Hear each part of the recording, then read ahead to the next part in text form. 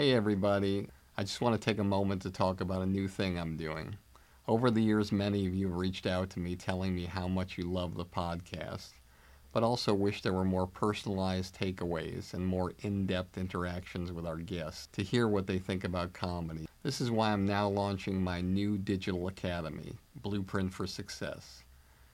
With exclusive interviews and comedy philosophies of stars and industry veterans, personalized versions of the industry standard podcast, commercial-free, and one-on-one coaching time with me. Blueprint for Success will give you the powerful tools that will take you up the elevator beyond the competition and reach the highest possible levels to achieve your dreams. Whether it be stand-up, sketch, improv, acting, writing, producing, directing, hosting, radio podcasting, social media influencing, or even if you want a career behind the scenes as a manager or an agent. Now I'm here to help, personally. We'll go on an express train of comedy and entertainment like nobody else has before. You can find out more about Blueprint for Success and the comedy business on my website at barrykatz.com. Together, we'll take your career where you want it to go. We never had an exit strategy or a escape plan, or people would say, what were you guys going to do if you didn't make it? After we loaded up the U-Haul truck, we quit our jobs, we moved out to LA, and the truth is we never had a plan. We were so headstrong and so confident that we would make it.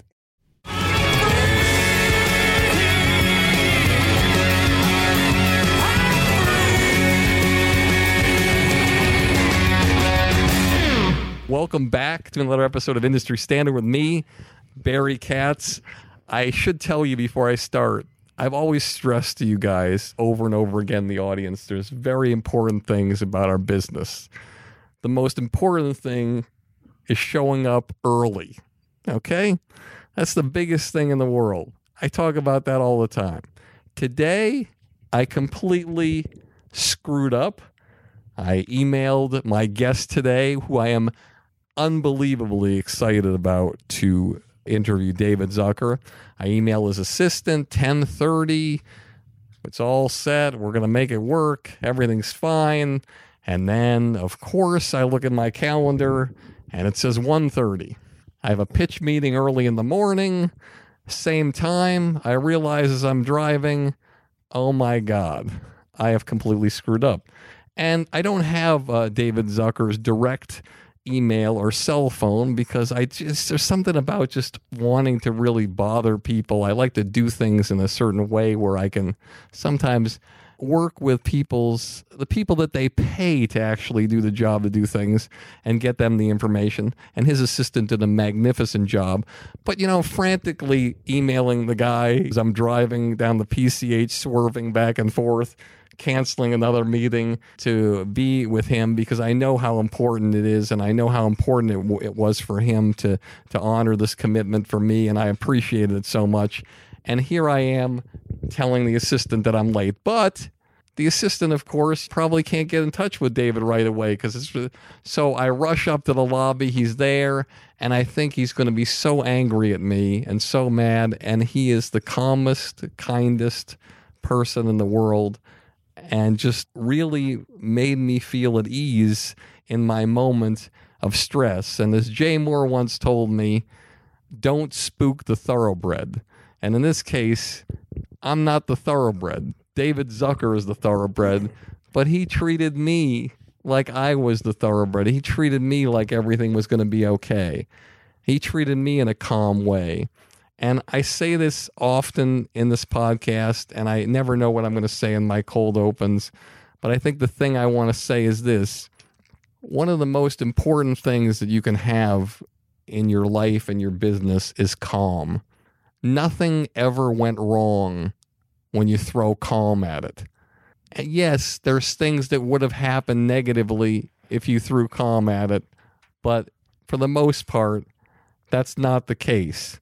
It just won't normally happen. As David Zucker brings a rock from my desk that says calm on it, which I have on my desk as a paperweight, ran over and got that for me. So I just feel that way. Now, granted, if there's a fire in your apartment, I don't think calm is going to always work. You probably have to be calm and rush out as fast as you can. If there's a guy with a gun to your head and he's threatening to kill you, yes, calm, but maybe as a backup, maybe not. But for the most part, calm wins. Calm always wins. And type AAA personalities and people who are short and curt and rude and to the point and whatever, it doesn't normally work. And I think back to something that I remember, I believe it was an interview that Leslie Nielsen did one time, a great, great actor who talked about all the movies that he'd been in. And I believe he was asked, which director would you prefer to work with the most of anybody? And he said David Zucker. And I would imagine a lot of that had to be because he made Leslie Nielsen feel calm.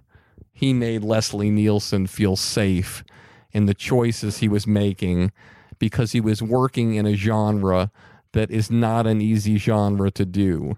And we're going to talk about this later, about the kind of genre that David Zucker specializes in. But it's an amazing specialty that's very rarely seen and used, and you can count them on half a hand in the history of filmmaking, where you actually take people who act out parts in a straight way, and they become actually 10 times funnier than they would if they didn't. And the fact that Leslie Nielsen, one of the greatest actors of our generation, felt that way about David Zucker, and the way that he was to me this morning when I came into this lobby with all the things that weren't right, all the things that weren't the way that he handles things, and he handled with calm. I can tell you right now that we're going to have an amazing podcast. Because if he had handled things in a way that most people handle things, with a snide comment, a sarcastic bite at me, an attitude like, go fuck yourself, I deserve to be treated better, but he didn't. He felt it inside, and he held it down below, and he showed me the calm. No, I'm kidding. He didn't do that. So my advice to you and the gist of this cold open would be, listen, everybody. If ever you want to send that text after somebody sends you that horrible text, stop yourself. Don't send it. Wait. Wait until you're calm. Think about what you're sending. Send a text that you could send to Mother Teresa, your grandmother, and your mother on her worst day. Same thing. If somebody says something or does something that you feel slighted or whatever, take a step back. Think about it. Be calm and handle things that way. And I can guarantee you in every area of your life, it will improve. Here we go in 3, 2. This show will have laughter. I got everybody pregnant with Barry Katz and semen. I'm not comfortable with the tone this is taking. If you're undeniable, you will not be denied. If you want to be successful in show business, you get yourself a Jew white manager like Barry Katz. Being a manager is just turning no's into yeses. Creating holy shit moments. Undeniable. You fucking firing me up, Katz. I love this man. Is there anything else I should know? You're on. What? Now I'm on the air. Barry Katz. Back in the house. Let's do this. Okay, let's talk a business thing for a second. Yeah. Okay. All right, because I think this is important for our audience. So you get the money from the investor. What does the investor want for his $670,000? So the movie, let's just say, movie gets made, first $670,000 comes in, the investor gets that. Then what was the deal, do you remember, that you made with this investor for every dollar after that? And how was it split between you, your brother, Jim Abrams, and Landis and Weiss? Well, I don't remember what the split was exactly or what the deal was, but we, the thing made its money back in the first. No, I know, but you weren't expecting that. Well, actually, we were. We always were very headstrong. Again, we always expected whatever we did to be a hit because we kept telling people this is great. This script is going to be great. This is going to be wonderful. You got to do this. It's going to be a big hit. And we did believe it. So we were never surprised. But all right, so it's going. He finances you. You shoot the movie, and then you have a movie, but no one's bought it yet. How do you get it distributed? Well, it was financed by United Artists Theater Circuit. It was so in other words, distributed. So they already just put it in their theaters. So when it opened, how many theaters did it open in? I don't know. I mean, now I guess a typical release is like 18,000 theaters or something, or 1,800. So it's an initial 1,800 theaters, I guess.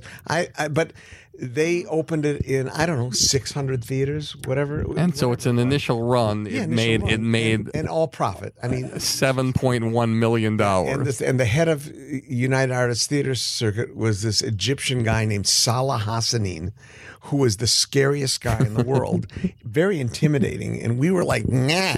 So but that night, the next morning, on Saturday morning, he calls us. And he was like the most charming, wonderful guy in the world. And from then on, he loved us. And well, there's more to the story later because we took the Airplane script to him.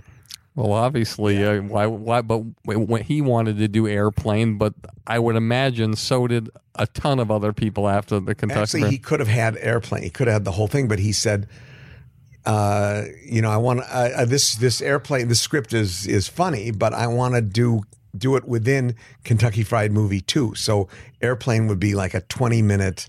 It would be like Fistful of Yen. So, and we said no, and so we probably wandered for another year trying to get Airplane made. Even after the success of the first movie, no one was buying Airplane. No, I mean, this is what I've learned in the business, among other things, is that they will only let you do what you've already proven that you can do. So it was quite a jump to get off we were the successful operators of a small theater on Pico, but to go to the next level was a big deal to get Kentucky to be the writers and producers of Kentucky Fried Movie. The next level, Airplane was, we had to direct. What was the budget of Airplane? Yeah, $3 million. Got it. And so, how do you get that off the ground? Well, that we took to every studio in town, and some studios loved the idea. We took it to Mark Rosenberg at Warner. Loved the idea, loved us, and then he read the script and he said, "No, he didn't like the script." So it's just it goes back to that one question you asked. How do you write it on the page to reflect what you're spoofing? And it all is in the eye of the beholder. I mean, some people thought it was good, some people didn't. So. But fortunately, there was one guy who believed in this idea from the start, and that was pure luck for us. And it was Michael Eisner at Paramount, who heard about the script at a dinner party and excused himself from the table in the middle of dinner and called Katzenberg and said, there's this Airplane script, have these guys in my office on Monday. And so we got the call, and we were at Paramount on Monday, and I'll never forget that because we were impressed by the carpeting on the floor. What was impressive? We were in a real studio because it was like this rich studio carpet. But we'll never forget the carpet at Paramount. So there wasn't a lot of places with carpeting back then? We never noticed. I think Warner's had more of a tight weave, and the Paramount carpeting was more lush. You didn't even mention the carpet here. Anyway. Yeah, this would be more on the cheap side. Yeah. This would be more of the Warner Brothers. Yeah, this is the Shaw. Yeah, we would Costco. Yeah, we would not have remarked about this, but yeah. Awesome. All right, so you get it going. He buys the movie, and now you're off. And you're doing Airplane. Yeah, we're doing They took us through rewrites, and we did many more drafts at Paramount under the auspices of Katzenberg and some of their story people. And we were very frightened of the big bad studio ruining our precious script. And in fact, they improved it. So we were really grateful to Eisner and Katzenberg. I just can't say enough good about them. People always make fun of studio executives or, say how, horrible they are or what Neanderthals they are. But in this case, we were very lucky to have landed at Paramount, which was an all-star team. There was Barry Diller was there, Frank Mancuso, Dawn Steele, Bruckheimer and Simpson were there. So many great people. Tell me one note that Eisner or Katzenberg gave you that improved Airplane. Yeah, they gave us notes. Well, here, one of the big things is, we were such purists that we wanted to shoot it on a prop plane because of Zero Hour, 1957 movie, and in black and white. And Eisner said, absolutely not. It will not. You cannot do this on a prop plane. So we went through every level at the studio, and everybody said, no, Eisner won't have it. And so finally we had a meeting with the man himself. And we said, we are absolutely set about this, Michael. And we explained to him why it would be funnier to do it in black and white on a prop plane. And Eisner listened very politely.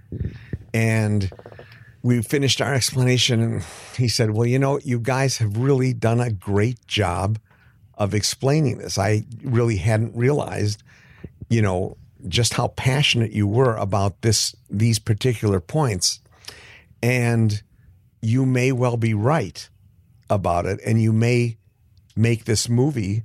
You may actually make this movie in black and white and on a prop plane, and it could be a big hit, but it won't be at this studio. And so there's this big silence. And so Eisner kind of rescued us, and he said, but don't give me your decision right away. You guys think it over the weekend. This was on a Friday. And let's meet again on Monday, and we'll discuss it. And so we met again Monday. Of course, we totally caved. And he was right. He was absolutely right. So, it's just a good lesson on at least what the studio system was then.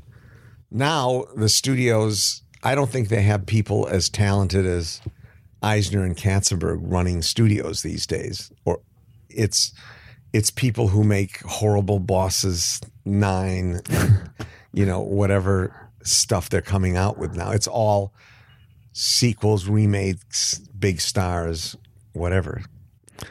Tell me the last comedy movie you saw in a theater where you actually left the theater and you're like, much respect. Oh, amazing. Much better than much respect. It was Bad Grandpa. Bad Grandpa. Yeah, it was hilarious. And so I was so grateful to this guy, Johnny Knoxville, for having done this. Because otherwise I would think, well, I'm just, I'm old and I'm bitter. I don't get modern comedy anymore. I mean, you could easily think that because I don't like anything. I don't like any sitcoms. Larry David I like. And so you like Curb Your Enthusiasm. You like Louis. I like Louis C.K. But everything else, it's impossible for me to watch. But although I acknowledge that they're good. Tell me a television show that's a comedy that's sort of like on the border. Like it's not Louis for you. It's not Curb, but you're like, okay. It's just everything else that I recognize. It's good. I mean, nothing that's like on the line. Modern Family, for instance, it's a good show, but I cannot stand to watch it. And I don't mean to denigrate it because it's great. I wish I had thought of that, but it doesn't make me laugh. Got it. So and my son is watching Friends right now. He's watching Friends. How old is he? He's 15. Got it. He watches South Park, which I think is funny. And of course, I've worked with Matt and Trey, and they're of course, and they're really funny. But the movies that I've gone to see that I could just count, I can tell you what they are. Tell me. They're Bad Grandpa and Bridesmaids. Okay. I also remember Judd Apatow. Yeah, I mean, But not everything Judd does is something that, I respond to. But, that was good. I thought it was good. What It are made me laugh. the other three? There weren't anything. That's it. Bad Grandpa and Bridesmaid. History, it was Bad Grandpa and the rest I haven't seen because I don't really go to movies that much. All right, tell me a comedy movie that you felt the same way about before you ever made a movie. Well, the Woody Allen movies like Play It Again, Sam, and Take the Money and Run, Bananas. We loved those, and I suppose Blazing Saddles and Young Frankenstein of the Mel Brooks movies. So Airplane opens, it kicks ass. Now you guys have money in your pockets. People are calling you left and right. They want to do business with you. Paramount is trying to re-up and do more movies with you.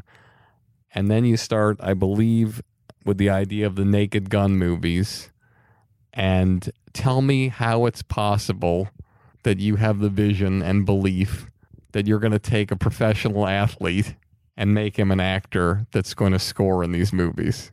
Oh, are you talking about the OJ thing? Yes, I am. Let's just, this is pre anything happening. Pre anything because happening. people didn't put athletes in movies. Yeah, that was the thing. I mean, and people put athletes in movies and they obviously couldn't act. And OJ was in that category because he was in movies, as one role or another. And even 0 Hour had Crazy Legs Hirsch from, running back for UW in that, and he couldn't act. So we just thought that was kind of. So you thought it was funny hiring somebody who couldn't act? Yeah, couldn't act. But yeah. I thought that you. And so we hired Kareem. Now, Kareem, respect Kareem wherever you are. I love you. You're a Hall of Famer, not an actor. Right. But O.J. Simpson, you made into an actor. Well, yeah, O.J. got better and better. The first, I think the first Naked Gun I remember was, somewhat of a, I had to squeeze it out of him a little bit, but he was able to do it. But he improved with each movie until he, killed people. I'm sorry, I'm laughing about that. But, well, this is what I think about at times. Like, I think about Robert Kraft, okay? He meets with Aaron Hernandez, the owner of the Patriots, and he meets with him and he said, listen, did you do this? And Aaron Hernandez says, no, I didn't. Then he gets arrested. And then what happens, I wonder oftentimes, and I don't know why, maybe it's my sick mind, because it's never happened to me, where you have a friend or somebody who's an associate you've been close with is accused of a horrific crime. Is it the psychology of you as a person to just say, okay, I'm never talking to this person again? Or are you, as a person, innocent until proven guilty? And did you talk to him throughout the process until the verdict? Oh, no, I wasn't that close to him. I mean, I just, the last time I ever saw OJ was at the Naked Gun 33 and 3 rap party. I sold him my knife collection and I never saw him again. That was it. No contact. So, but it's like, I remember when I first heard about it, I kind of felt sick when it was days after that when they started to think he was, he could have been implicated. But you work with him hundreds of days. Could you ever imagine or see any quality in him that could possibly be a person who could ever do that? No, you never think of that he would actually, stab to death two human beings. No, you just, because I'm sure you worked with people who you could think could stab people. Yeah, like Michael Madsen, perfectly capable of stabbing people on Bundy Drive. But of course, Michael Madsen is a super guy, wonderful guy. He just has this great acting style that makes him look, mean and bloodthirsty. How do you decide whether you guys direct a movie or somebody else directs a movie? Because some you didn't direct and some you did, and it seemed odd to me because I would think you would always want to direct with your brother. Right. Well, and Jim was directing with you guys, so the three of you decided to go our separate ways as far as directing after Ruthless People, and so we wrote the first Naked Gun together, And but I directed that on my own. Jerry did Ghost on his own, and First Night, and Rat Race, and Jim did a movie called Big Business with Bette Midler, and then the Hot Shots movies. But you guys, when somebody didn't direct, the other one produced. When somebody Sometimes. I mean, I didn't have anything to do with Rat Race, so you didn't. So we weren't together. No, we kind of split up. Jerry and I kind of ran an office together, which we called Zucker Brothers for a while. But we did all independent projects. I mean, the Naked Guns were pretty much me, and Jerry did Ghost and First Night, and produced My Best Friend's Wedding. Got it. Talk about basketball and your association with Matt and Trey from South Park, and talk about how this isn't fictional. Right. Well, I met Matt and Trey because a lot of these people come to town, and I mean, there's really talented people, and they stop off at our office, through one thing or another. And I that's how I got to know the Farrelly brothers. And in fact, I started playing basketball. Just a friend of mine and I were playing horse, and then we started playing tip horse. We got bored with that, and then we just evolved the rules to basketball to make it actually baseball rules, and played that on my driveway. And then other people, and then when we had two other guys come in, we played 2-on-2. Explain just in the shortest time you can, because I don't want to waste your time. Well, the rules of basketball. You shoot from different areas of the court for like from the free throw line is a single, 2 steps back on a sidewalk is a double, on the slant leading to the street is a triple, and from the street is a home run. And you can bunt from it's a very short side shot from the sideline.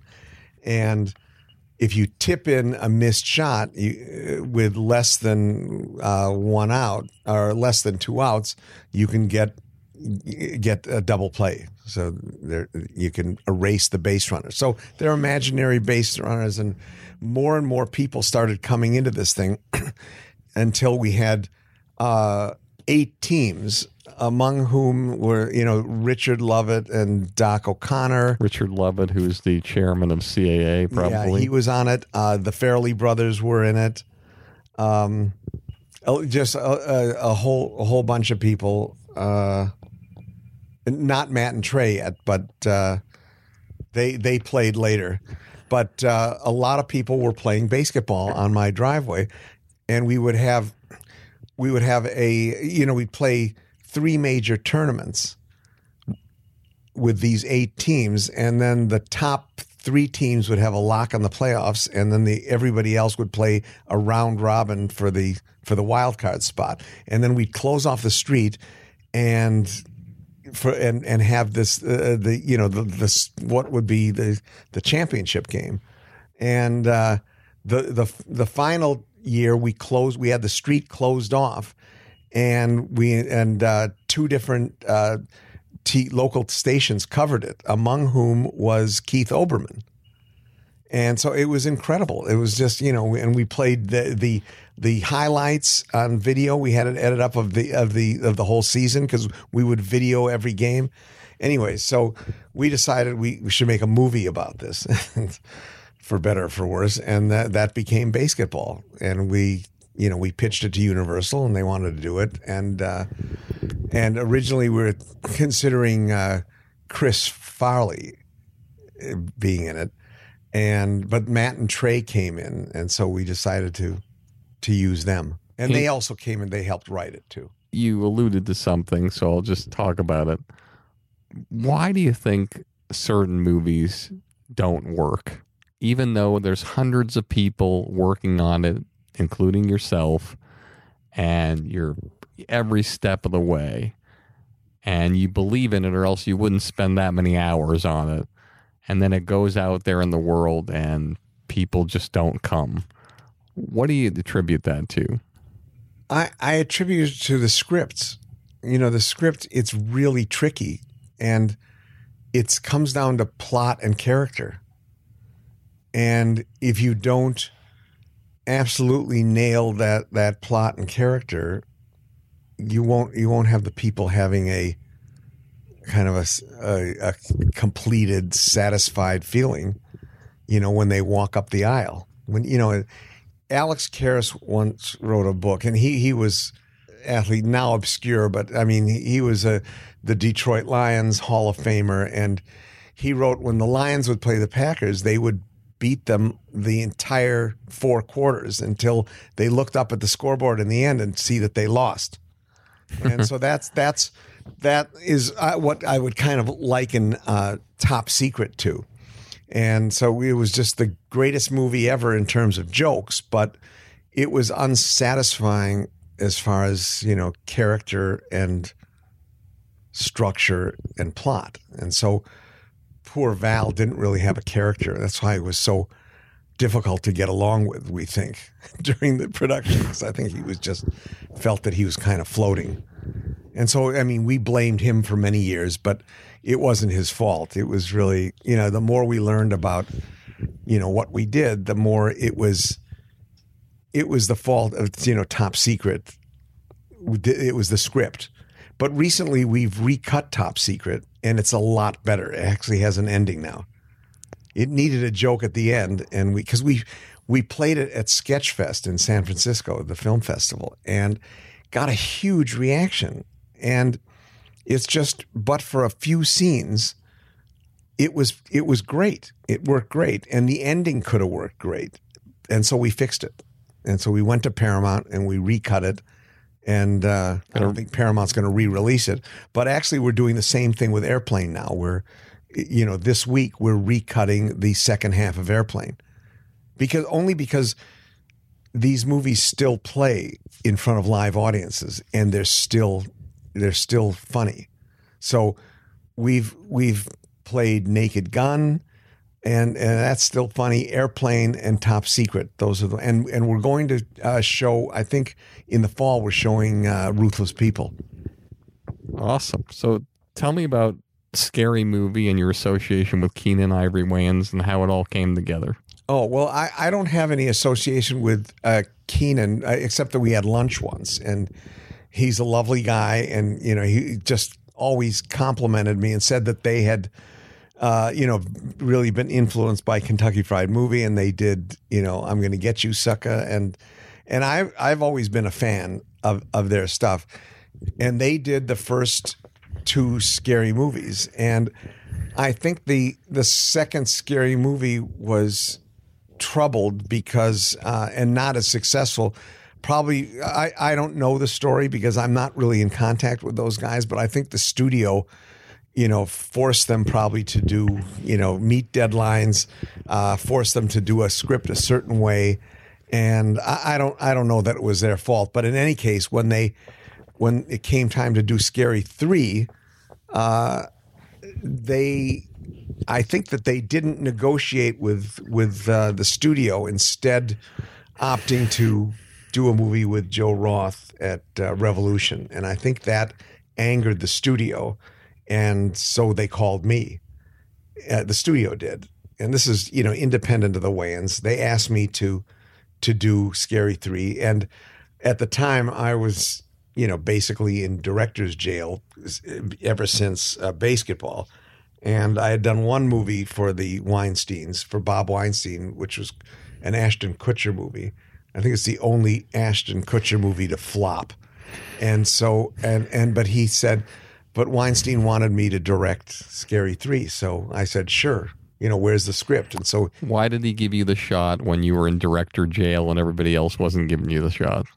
Actually, Bob Weinstein is a guy who, well, first of all, he didn't blame the failure of the Ashton Kutcher movie on me. And he told me you're a better director than your material. And so he never blamed me for it. And he was just always nice about that. And he doesn't care about what you've done or your politics or anything else. He's a guy that cares about the bottom line of, can we make a good movie? Not a good movie. Can we make a successful movie? And so he called me And he didn't care that maybe he even liked basketball. I don't know. But he had confidence that I could do it. And I was, of course, willing to do it because I had just been through, I was set to do a Rob Schneider movie. And I was 2 weeks away from getting on a plane to go to New Zealand for that. And I wasn't all that excited about doing that, but that was canceled.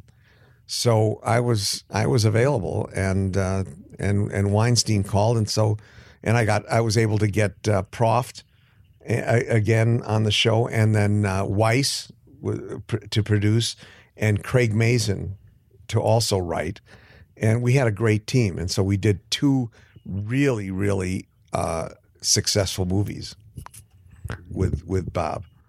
And talk about getting the shot to do something when things weren't necessarily going well. And a lot of times it's like, it's hard enough to get that shot.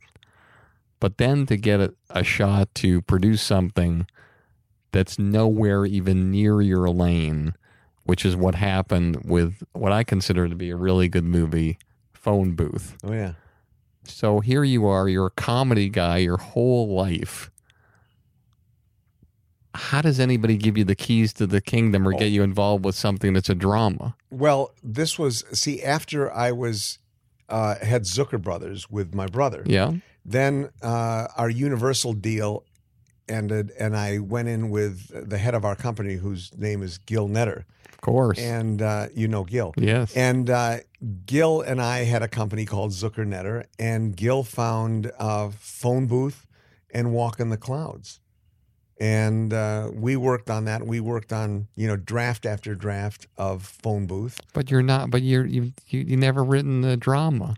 Well, but there's so many things. I know you say that dramas were the things that inspired your comedy. No, it's just there's certain things about. I mean, I'm a fan of drama, and I think I could direct it if I wanted to. I could direct a drama if I could, get myself to be serious for 10 minutes. But my favorite movies are not comedies really, but it's The Godfather 1 and 2. Those are my favorite movies. And so I'm whatever the movie is, it comes down to character and structure and plot. And so I know enough about that to be able to do that. And we had a really good writer, and Joel Schumacher was the director. Of course. Yeah. He directed his first film, I believe. Do you remember what this was? I hope I get this right. Now, I don't know anything about film history. Remember the movie DC Cab? Yeah, I remember. I never saw all those comedians in it. But so what's it like as a director? Tell our audience, what's the difference between directing a comedy? I know you didn't direct Phone Booth, right? But is there some fundamental difference for directing a comedy than there is a drama, or is it all the same to you? I think directing a drama is much easier. I would think, because you don't have to. It's in comedy you can't fool anyone. I mean, you can on TV because you have a laugh track, or you have people just in their homes. But in theatrical comedy, you're out there. If it's not funny, it's really embarrassing because you have an audience there, and you can tell that no one's laughing. So it's so technical. It really is, and the timing and the the camera angles. You just have to use everything. I think it's a lot more complicated, and to direct spoof is easier than being able to just turn the camera on Adam Sandler or Robin Williams or Jim Carrey or any of these people who are just funny. You can just that's what we call a switch flipper, when you can just flip the camera on and Jim Carrey does his stuff. I mean, there's not too much you need to do, but for the style of spoof comedy that we do, everything has to come from really behind the camera. It's all very technical, and it's all serious actors, and the timing has to be right, and the dialogue has to be right, and it just has to be perfect. So it's just harder. Although I'm saying this not having ever directed a drama, and I'm not saying that Coppola's job was easy in The Godfather. No, but I hear you. All right, final roundup. I'm going to do a little word association. I'm going to mention a name of somebody and just tell me the first thing that comes to mind, anything. Weird Al Yankovic. Naked Gun. And he's also a dad at the school that my kids go to. So you found them at the school and cast them? We found, no, this was way before kids in school, but he knew, he was a friend of a producer, Bob Weiss. So Bob Weiss would say, "Can you do you have any bit for Weird Al to do?" And so we cooked up that thing in Naked Gun, which is just a great joke, one of my favorite jokes. And so then we were sure to put him in every movie since then. And he's just such a nice guy. He's just like, there's no edge to Weird. I mean, he's amazingly funny, but he's just nice. He's a nice boy. Anyways. Dennis Hopper. Oh, God, Dennis Hopper. Do you want one word? You can say anything. You can say a story. We can say anything. I directed him in American Carol. Dennis was American Carol, and well, two things. I told him that he had to sit a certain way with a gun in his hand, with his back to he played a judge, and he said, why are you making me sit this way? I should be up on the, behind the judge's bench. He was kind of an irascible fuck, and so I said, okay, yeah, do that. And he was right, so he's, sometimes these people are right, so, and then he's doing, but one thing I do insist on is no pauses. And you could ask Michael Madsen. I've had famous battles with Michael Madsen about, do it again, but don't pause between the and the, that's, and because the comic timing has to. So I did a reading for him. This is how I want you to do it, Dennis. Blah, blah, blah, blah. I just did it right there. Bad acting. Gave him a line reading. Yeah, but he interpreted it as a line reading. And he says, I haven't gotten a line reading since I did, he mentioned some movie 20 years ago. Haven't gotten a line reading from a director. I said, I'm not giving you a line reading, Dennis. I'm just, forget it. What can you do? So I didn't like him very much. And then when we came to say goodbye, he was all smiles and, yeah, great. Nice working with you, David. Everybody, this is Hollywood. This is the movies. Everybody's Jenny McCarthy. Jenny McCarthy, wonderful, just nicest person ever, and she was just great. And what can I say? And then I think I directed her in 2 movies. There were 2 things that we did. I can't remember what they were. One was basketball. Priscilla Presley. Oh, the sweetest person ever. And what a surprise that she's just so sweet. She's just, when you think of what Priscilla Presley must be through, well, she must have an edge and be hip and all this stuff, but she's really like someone that would have lived next door to me in Milwaukee. Charlie Sheen. It was like driving a Lamborghini. Directing Charlie was such a pleasure. And believe me, I'd want to say something bad about him, but I can't. There is nothing bad except that he smoked on the soundstage. And if I ever did a whole movie with him, I say, Charlie, you got to, use a vapor cigarette or something. But it really made me sick, all that cigarette smoke. But he's so good. He's just, he and Leslie Nielsen are the best. Kelsey Grammer. Also, great guy, and I think I just did American Carol with him. I don't think, and we always wanted to do another movie together. And he's also become a personal friend, so that was one of the few I actually hung out with. The Farrelly brothers. Oh, the Farrellys I met way back in 1984 when I knew their writing partner's sister, and she gave me their script. And I kind of eye rolled and said, I'll read it. And it turned out to be Dumb and Dumber. And I thought, this is great. And this was years before. So finally he gets it going. And Pete has never directed. And he's been on the basketball team. And I didn't even realize this is Pete Farrelly on my driveway. He was just this kid who was a funny guy and a funny writer. And so I remember he had never been on a movie set before, like us before Kentucky Fried Movie. He just wanted to know what it was like. So he was on the set with us for a week on on the Last Naked Gun. And finally, Bette Midler. Bette Midler, very nice. She was just so talented, and because I don't believe you worked with that many people who were a star as a musical artist. Yeah, but she's also an amazing comedian actress, and she actually hated herself in Ruthless People. For some reason, she didn't like it it was embarrassed about something.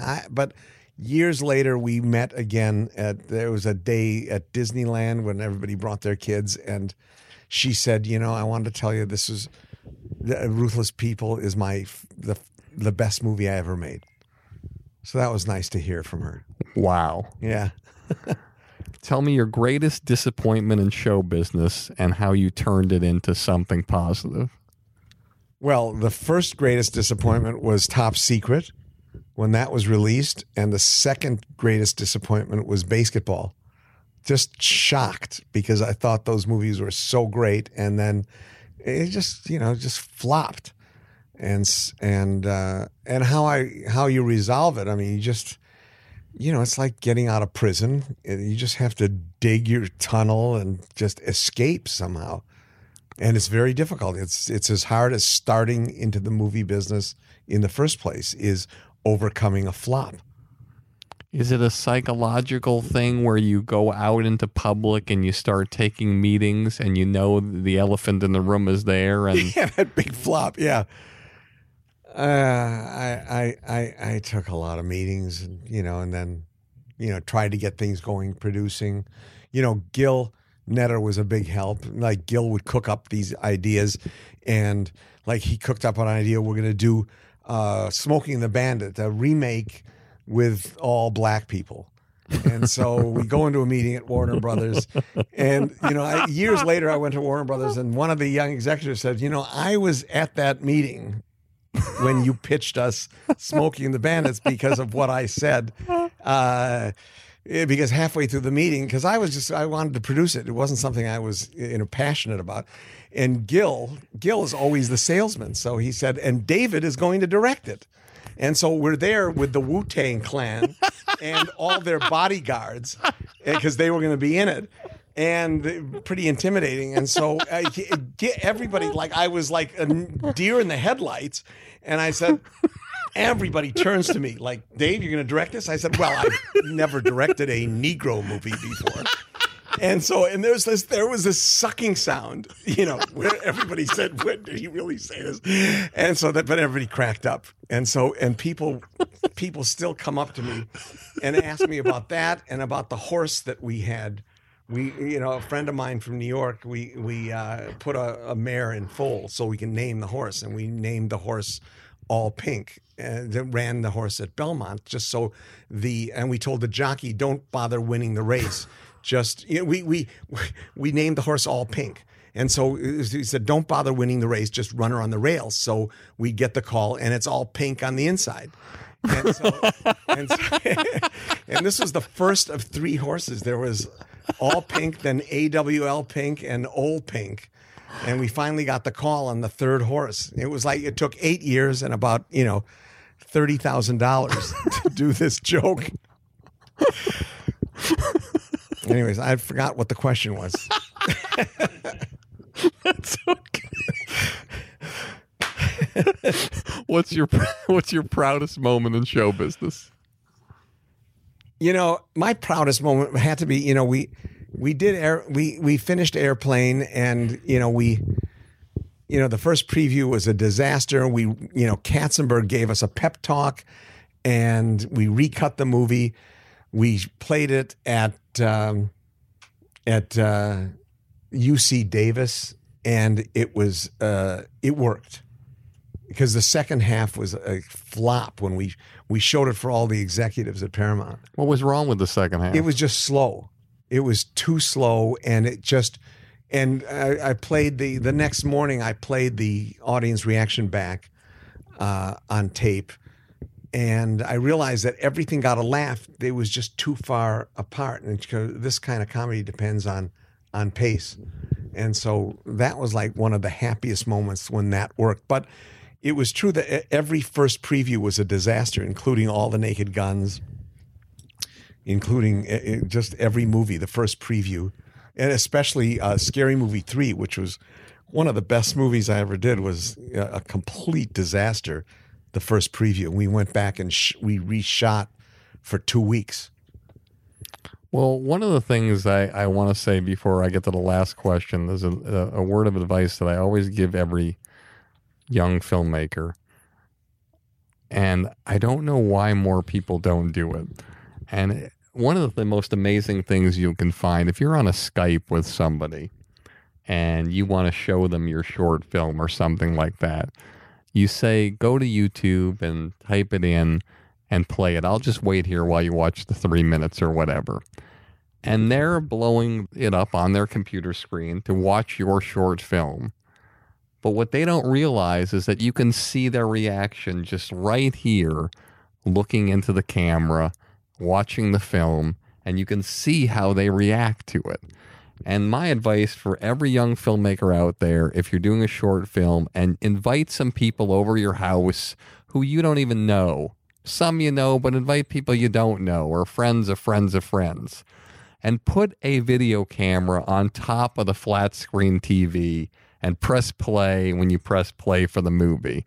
And then play back the movie and their reaction side by side, and you will know immediately if you have enough laughs per minute to have a movie that's going to sustain and make an extraordinary impact on people. And you knew enough to... Oh, yeah, we always did that. We recorded the audience reaction in audio, and in later years, we actually had a camera on the audience so we could see if they even smiled at something. Sometimes we needed to keep that stuff in. You're running out of material. Awesome. Last question. What advice do you give for the young person somewhere in the world, in whatever profession they're in your case, in Wisconsin, growing up there and just doing your own little things and creating your own little theater in the back of a bookstore, going nowhere fast, but something's happening. What advice do you have for a person your side of the business to become the producer, the director, the writer that you become, to get from that point to the highest levels that you've gotten to? Sure. And also, I just want to do a second question for an artist too, because you've cast so many different artists. What does it take to be a great artist, to start from, somebody, because you've given a lot of people shots who never did anything, and some of them performed in your movies and became big stars and others didn't. And what would your advice be for the person in front of the camera as well as behind it?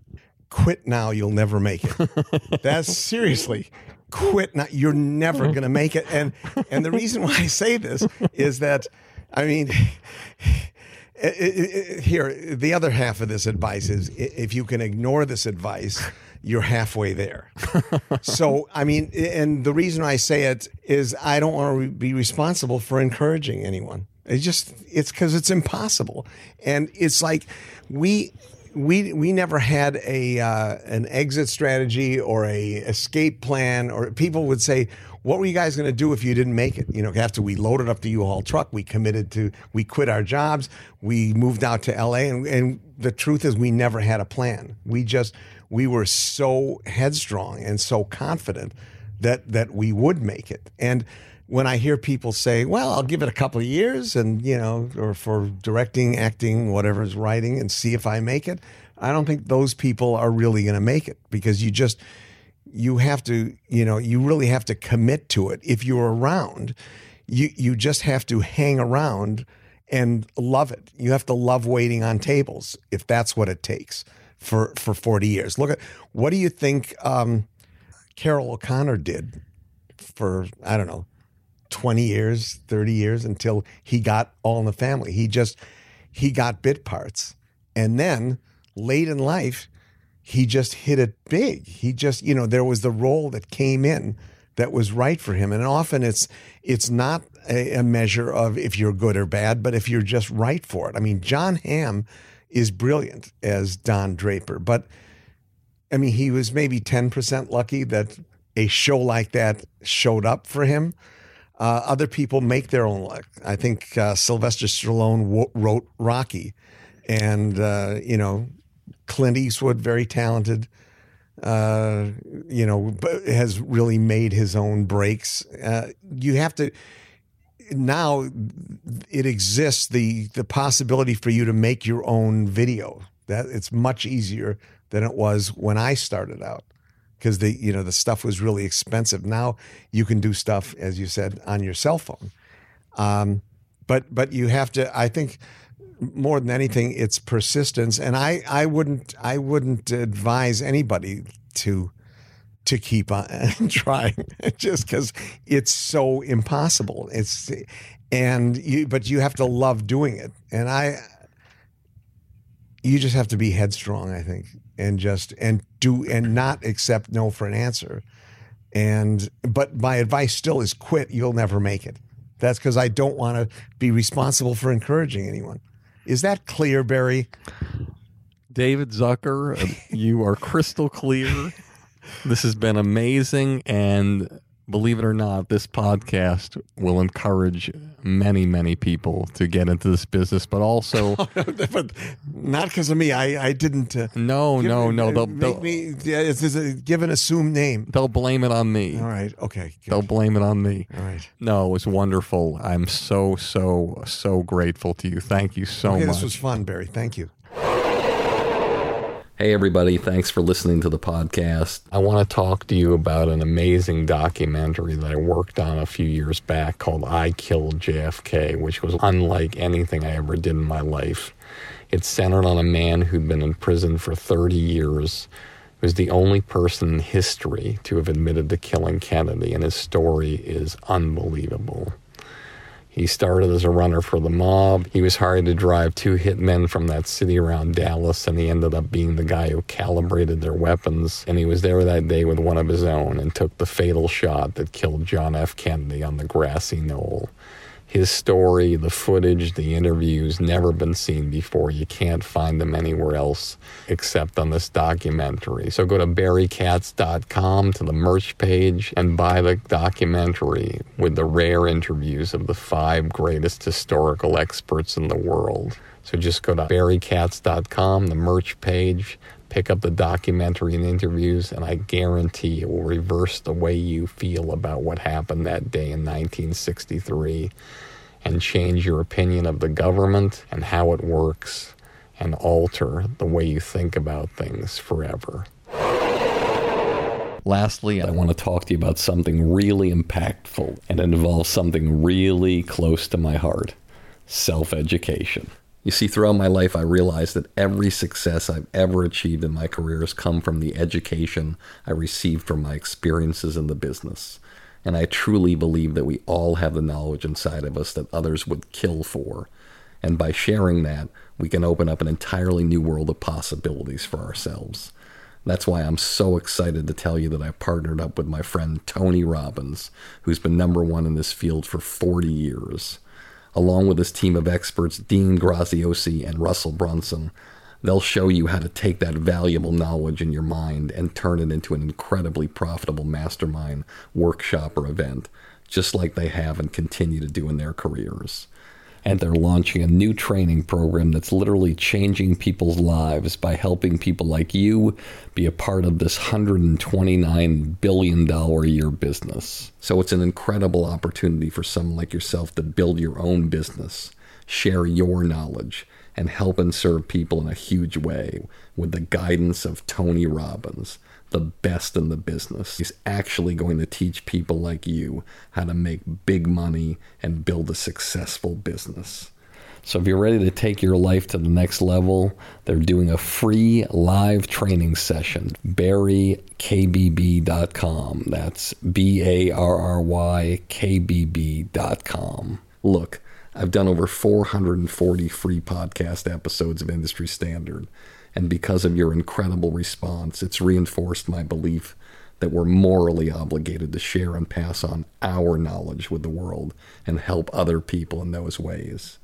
I truly believe this, and I really love this groundbreaking training program and how it can turn your knowledge into an extraordinary amount of money. So just go to BarryKBB.com, that's BarryKBB.com, to this free training session with the best in the business, Tony Robbins. I guarantee you it will change your life forever. As always, this has been Industry Standard with me, Barry Katz. And if you like the show, tell all your friends. And if you don't like the show, tell all your friends. You get all the money, drive that fancy car.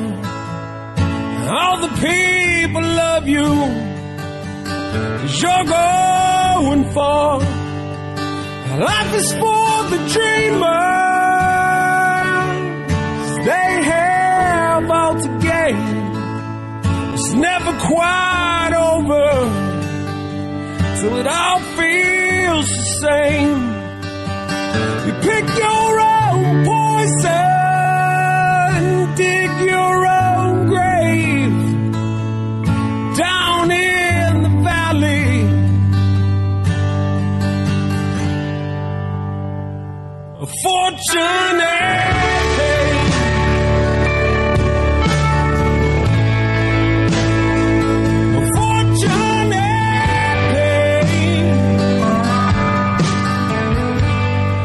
Thank you for listening to Industry Standard with Barry Katz. If you'd like more info on our schedule of new episodes or how to reach Barry through Twitter, Facebook, or email, go to barrykatz.com. Before you leave, please take a moment to subscribe to our podcast, leave a comment, and rate it, even if you think it blows. Thank you for your support, and have a great day.